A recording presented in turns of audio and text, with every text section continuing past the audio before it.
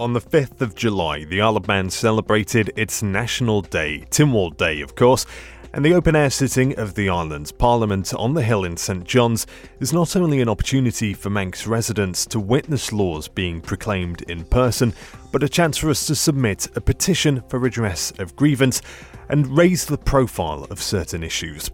Welcome to Agenda. Lewis Foster in place for Phil Gaughan this week. Tonight, we'll be taking a look at the 23 petitions handed over on this year's Tynwald Day.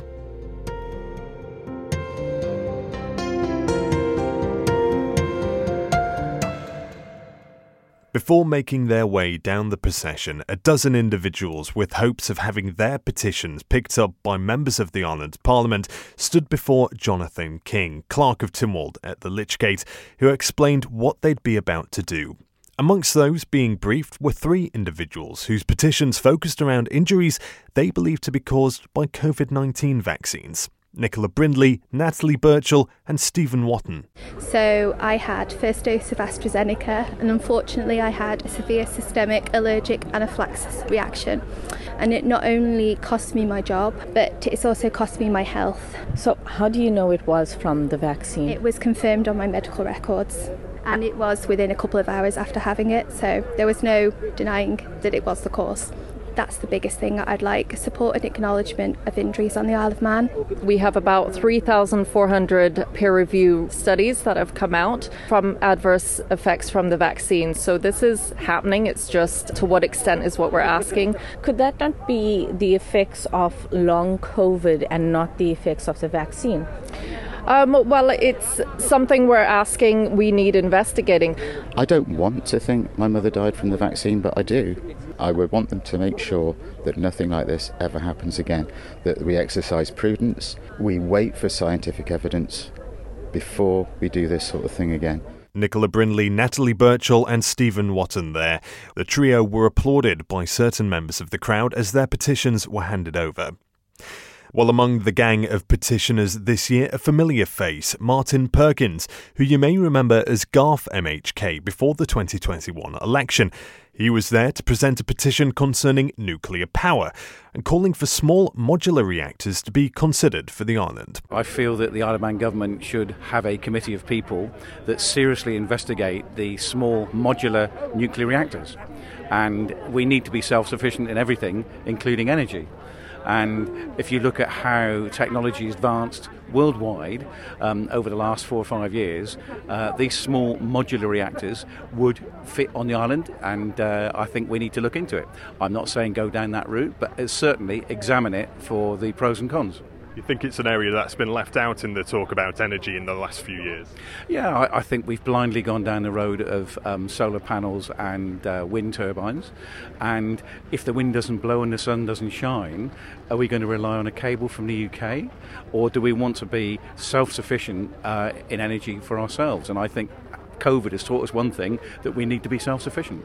Controversial topic, nuclear, some fears around the safety of it as well, but you're confident in that?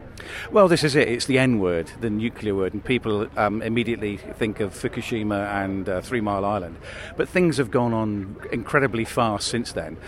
We've got sailors sleeping next to nuclear reactors in submarines, and we just need to look at the technology, because if you said, one of the problems is with the energy we've got at the moment, the lower income, middle to lower income families, they can't afford an electric vehicle, they can't afford solar panels on their house, and a lot of people are struggling paying the electricity bills they've got at the moment. Now, if we can fix the price for 5 years, which is what you could do with a nuclear reactor, until it is needing refuelling, you can fix that price, everybody knows where they are. Confident your petition will get picked up today? I've got 3 or 4 MHKs that are very keen to get hold of it. So let's see if the Standards Committee accept it. I've gone through the right channels and I'm told it's in order. So let's keep our fingers crossed and an open mind on how we proceed. Former Garth MHK Martin Perkins there. Well, Charles Gard, local historian, was back with another petition this year, this time concerning the will of Tynwald and calling for directions from members of that court not to be usurped by ministers reallocating funds. I've realised that when members vote for Tynwald for a resolution, a financial resolution, and they think they've done a job, the Minister is able to go to the Treasury secretly under the 1985 Treasury Act and get the allocation of the monies changed. And they don't have to reference Tynwald, they don't have to tell anyone, and it's only years later that the members of Tynwald realise that what they thought they voted for hasn't happened. And to me this subverts the will of Tynwald. It means Tynwald is not, hasn't got a rick on the Council of Ministers, and the government are not responsible to the will of Tynwald. And I'm asking them to look at this. I don't know if the members even realise this is happening. It's arisen with the horse trams, of course. Repeatedly they thought they were voting for the horse trams to go back. They were promised they were. But obviously somebody's gone to the Treasury and say, well, the budget's overrunning. Can we take the horse trams out and reallocate the money without reference to Tynwald? It's ludicrous. Has this happened anywhere else, as far as you're aware, in any other instances? I can't name any others, but we know it happens because the Act is there. I don't know if the members know about the Act, but I really hope they would review it to see whether they think it's acceptable that this can be done behind their back and frankly undermine what Tynwald is there for. Are you hopeful it will get picked up? Well, obviously I am, yes, but there's quite a few petitions going on about the Legislative Council. There's 2 on the subject I'm raising, so they've got something to think about over the summer. The Douglas Bay horse trams were also the catalyst behind Sarah Goodwin's petition, who wants government to be more transparent. I'm hanging the peg of this on the horse trams. In 2017, Tynwald, as a vote in the whole committee, whole sitting of Tynwald, decided that they should run the full length of the promenade. They now don't. It's been truncated at the bottom of Broadway. Now that decision was never made in Tynwald. It was made, I'm not quite sure who made it, but it was made either by an unelected person or an individual minister. And my petition is that Tynwald should not set the precedent of someone who is unelected or just off their own bat, overthrowing decisions that were taken by the democratically elected government of the island. What would you like to see done? In the short term, I'd like to see the horse trams run the whole length of the promenade. In the long term, I would like to make the whole procedure much more transparent. I mean, in a democracy, if a lot of people vote for something that I don't like, well, that's tough, I have to live with it. But I don't like it being done as a backstage or behind the scenes, because then we don't know who to vote for, what our representatives are saying, or indeed our representatives themselves may not know. And I want it to be made much more transparent. It seems as though transparency is the big thing for you. Do you feel as though we aren't getting that transparency? I do, yes. As I say, that specifically this instance, it's the horse trams. But there have been a number of other occasions where things seem to have happened contrary to what has been officially decided, and everybody's gone, well, why has that happened? What's happening there? And it's not made clear. Now, as I've said before, in a democracy, we should know. We might not agree with it, but that's tough. I mean, if you don't agree with it and everybody wants it, that's just tough. You live with it. But a lot of the decisions seem to have been made where nobody really knows who's making them and why. And that, to my mind, is oligarchy and almost tyranny. I mean, it's not yet, but I don't want it to become that way. I want our democratically elected representatives to be making the decisions. And then, after all, if we don't like it, we can not vote for them next time, or if we do, we can. And it makes it much more known to everybody what's happening, much more open. And that's what I've been hearing with friends and people that I've spoken to. I've actually had quite a lot of, I don't want to say fan mail because that sounds a bit weird, but a lot of people have said, yes, we really think this, we're in favour of it. I would actually say, though, if you're really in favour of it, hassle your MPs, hassle your MHKs, write to people. And when I say MPs, I do actually mean MPs. I've had some people from the UK write and say, yes, it should be much more transparent. Obviously, their MPs can't do anything, but do what you can to say that you want to know what's going on, because if you don't, it won't change. Before you went to the MPs, did you try contacting your local MHKs?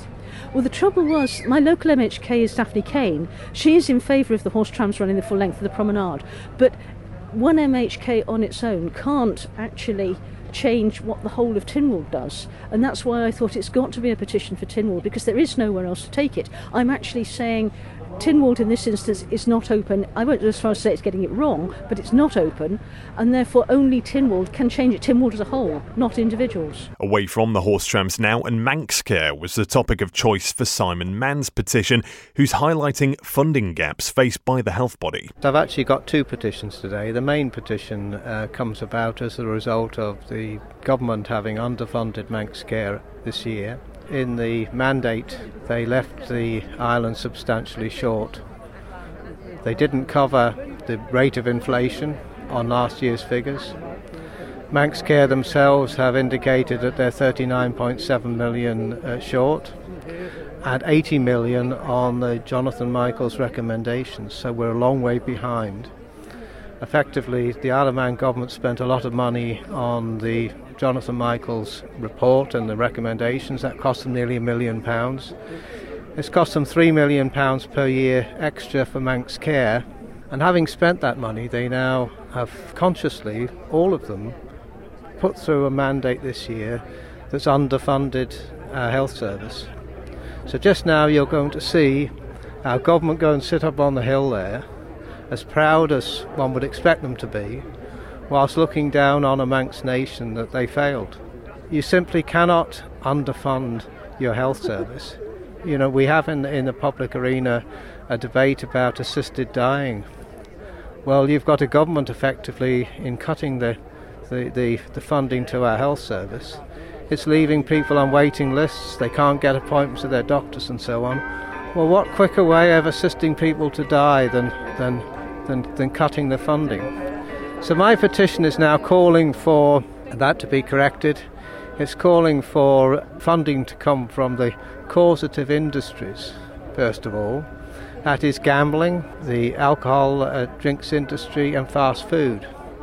Now on top of that, there's an opportunity really out there for more recovery from insurances. Now if you look at an accident and emergency department, primarily an awful lot of people who attend hospital attend there as a result of accidents, and a lot of them are insurable events, but we're not recovering money from insurance companies. So the proposals are far further reaching, with the intention really that more compulsory insurance will be put in place. My petition falls short of calling for personal medical insurance. You know, we don't want to go to that system. But what it does call for is extensions to car insurance, to household insurance, to commercial premises insurance, and insurance for sport. You know, a vast number of injuries at the hospital are sports-related injuries, workplace-related injuries, and some of the costs of those injuries are long-lasting. But a health service never recovers from the insurable source, and so my petition really is to promote discussion now to see that the health service gets properly funded for the future. Simon Mann there. Peel resident Nigel Sperring wants the length of time dog walkers are allowed on Peel Beach to be extended. He says he took the matter to Tynwald after hitting a brick wall with commissioners. The petition I'm presenting today is a petition to actually lift some of the restrictions of the bylaws so that we can have more access for dogs on Peel Beach. We've had an issue in 2010 when the bylaw was put together. The committee came together with some of us and we picked a certain summer months to obviously have the restrictions, and unfortunately the Peel Commissioners have extended that, and I want to bring them all closer to the other beaches on Peel which extend them longer, and we have tighter restrictions, so they allow it from we were not allowed access from the 1st of April until the end of September. And they take that as a summer month, and I'm telling you now, in April on Peel Beach, that's not the summer month. So we'd like to move it to the other beaches, which is from the 1st of May to the end of September, and also before 9 o'clock in the morning and after 7 o'clock at night, which all the other beaches do that, but unfortunately the commissioners of Peel have put this bylaw together and it doesn't stand, and it's not correct really for dog owners of Peel. The petition from Richard Holmes called for a select committee to examine the operations of the Police Complaints Commissioner.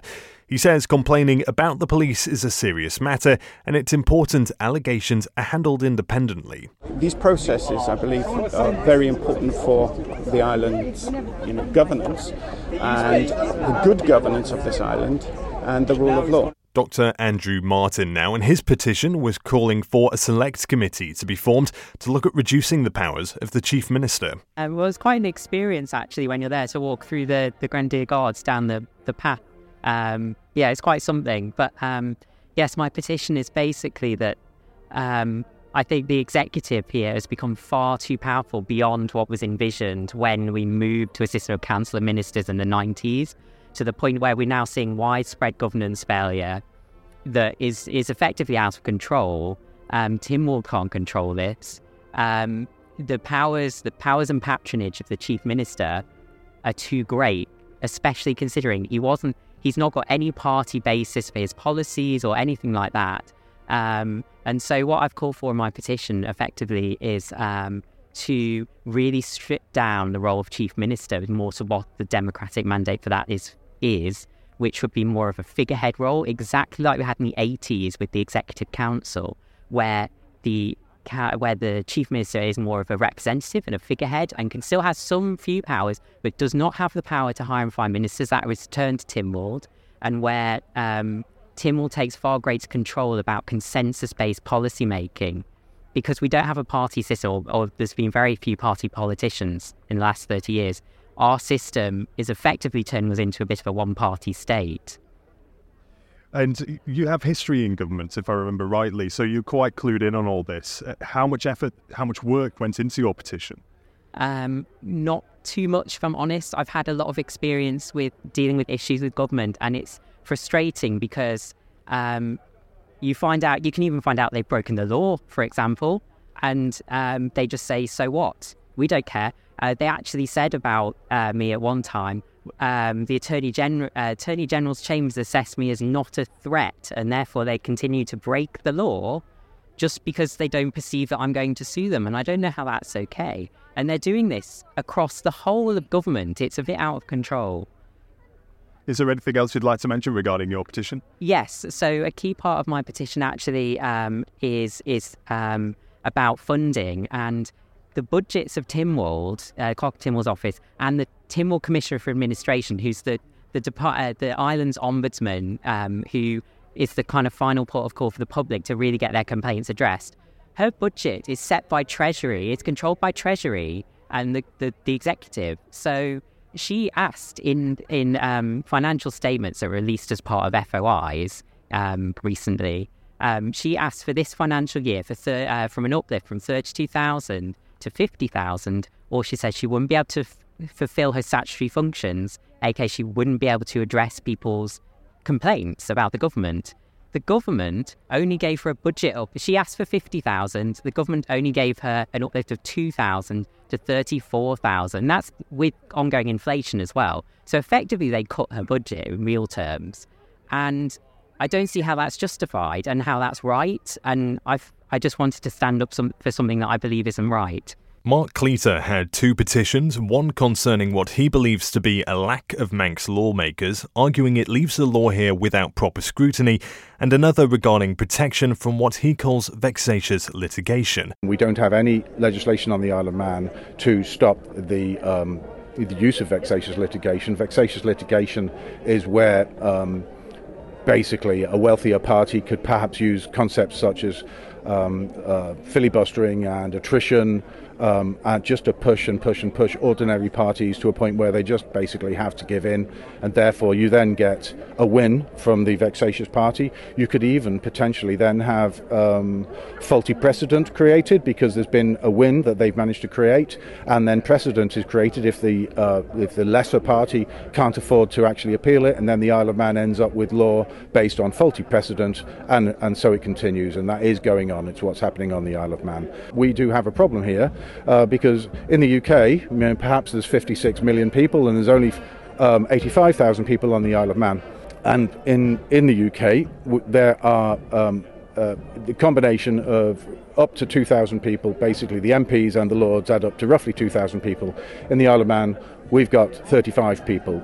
I don't think that those 35 people are sufficient to actually be deciding whether or not law is correct for the Isle of Man. It's just not good enough in the 21st century, and I need to highlight it. I'm absolutely sure that my petitions will get pushed into the long grass, but by doing these interviews and getting people to listen, hopefully the public will start to wake up and realise that being a proud Manxman these days means nothing.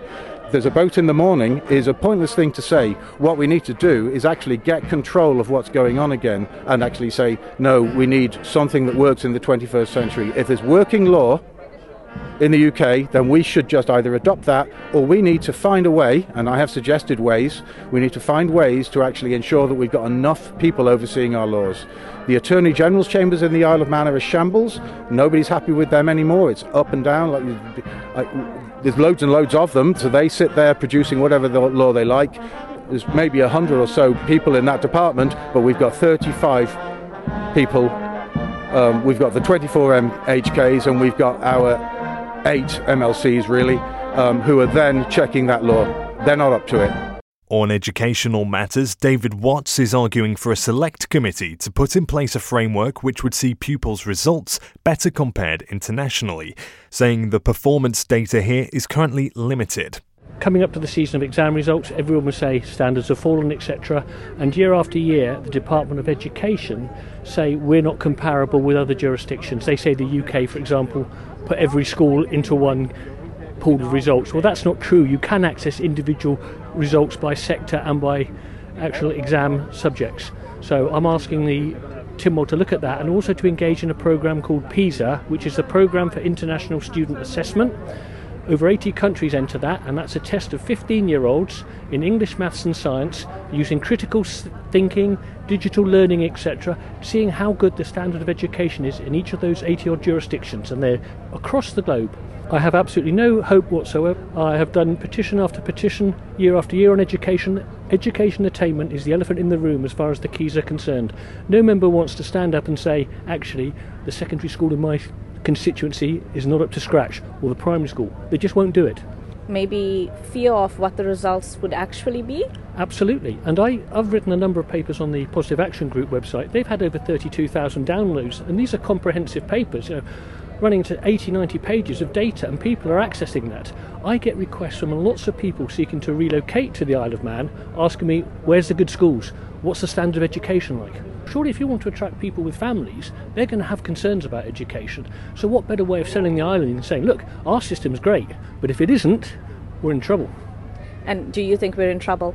Personally, looking at the results I've seen, we do not perform that well. I have regular correspondence with the Education Department. I do an FOI request roughly once a month to get this data, because of course they won't even publish this data. So even as a parent, I have to go and find out how my school is performing.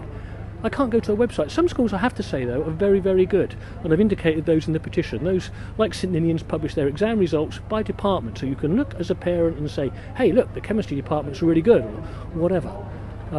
But yes, I'm in regular engagement, if you like, with the Department of Education, but it's a battle, because time and time again they use smoke and mirrors. They're the masters of obfuscation, that government department. They have claims of being, or want to be, a world-class education system, but how do we know what's world-class? What are they benchmarking it against? So there's 80 countries out there we can benchmark. Those countries range from really high attainers like Singapore to the Palestinian authorities. We look at all the trouble in Palestine, and imagine what schooling's like in Palestine. But how do we compare with their system? Because the kids will sit the same sort of assessments. Very interesting to find out. And well, last and certainly not least, serial Tynwald Day petitioner Trevor Cowan. Yeah, I've only got 9 this year. I had 11 last year, so I suppose in that respect I've failed slightly, but these are the most important ones. His topics ranged from grievances with the Information Commissioner and another brought back from recent years regarding the demolition of Glenfaber House. Well, that's it for Agenda tonight, with thanks to all the petitioners who spoke to myself and Chanel Suku in St John's this year. Will the MHKs on top of the hill take up their issues and do something about it? Time will tell. For now, Guru Mayed, and thanks for listening.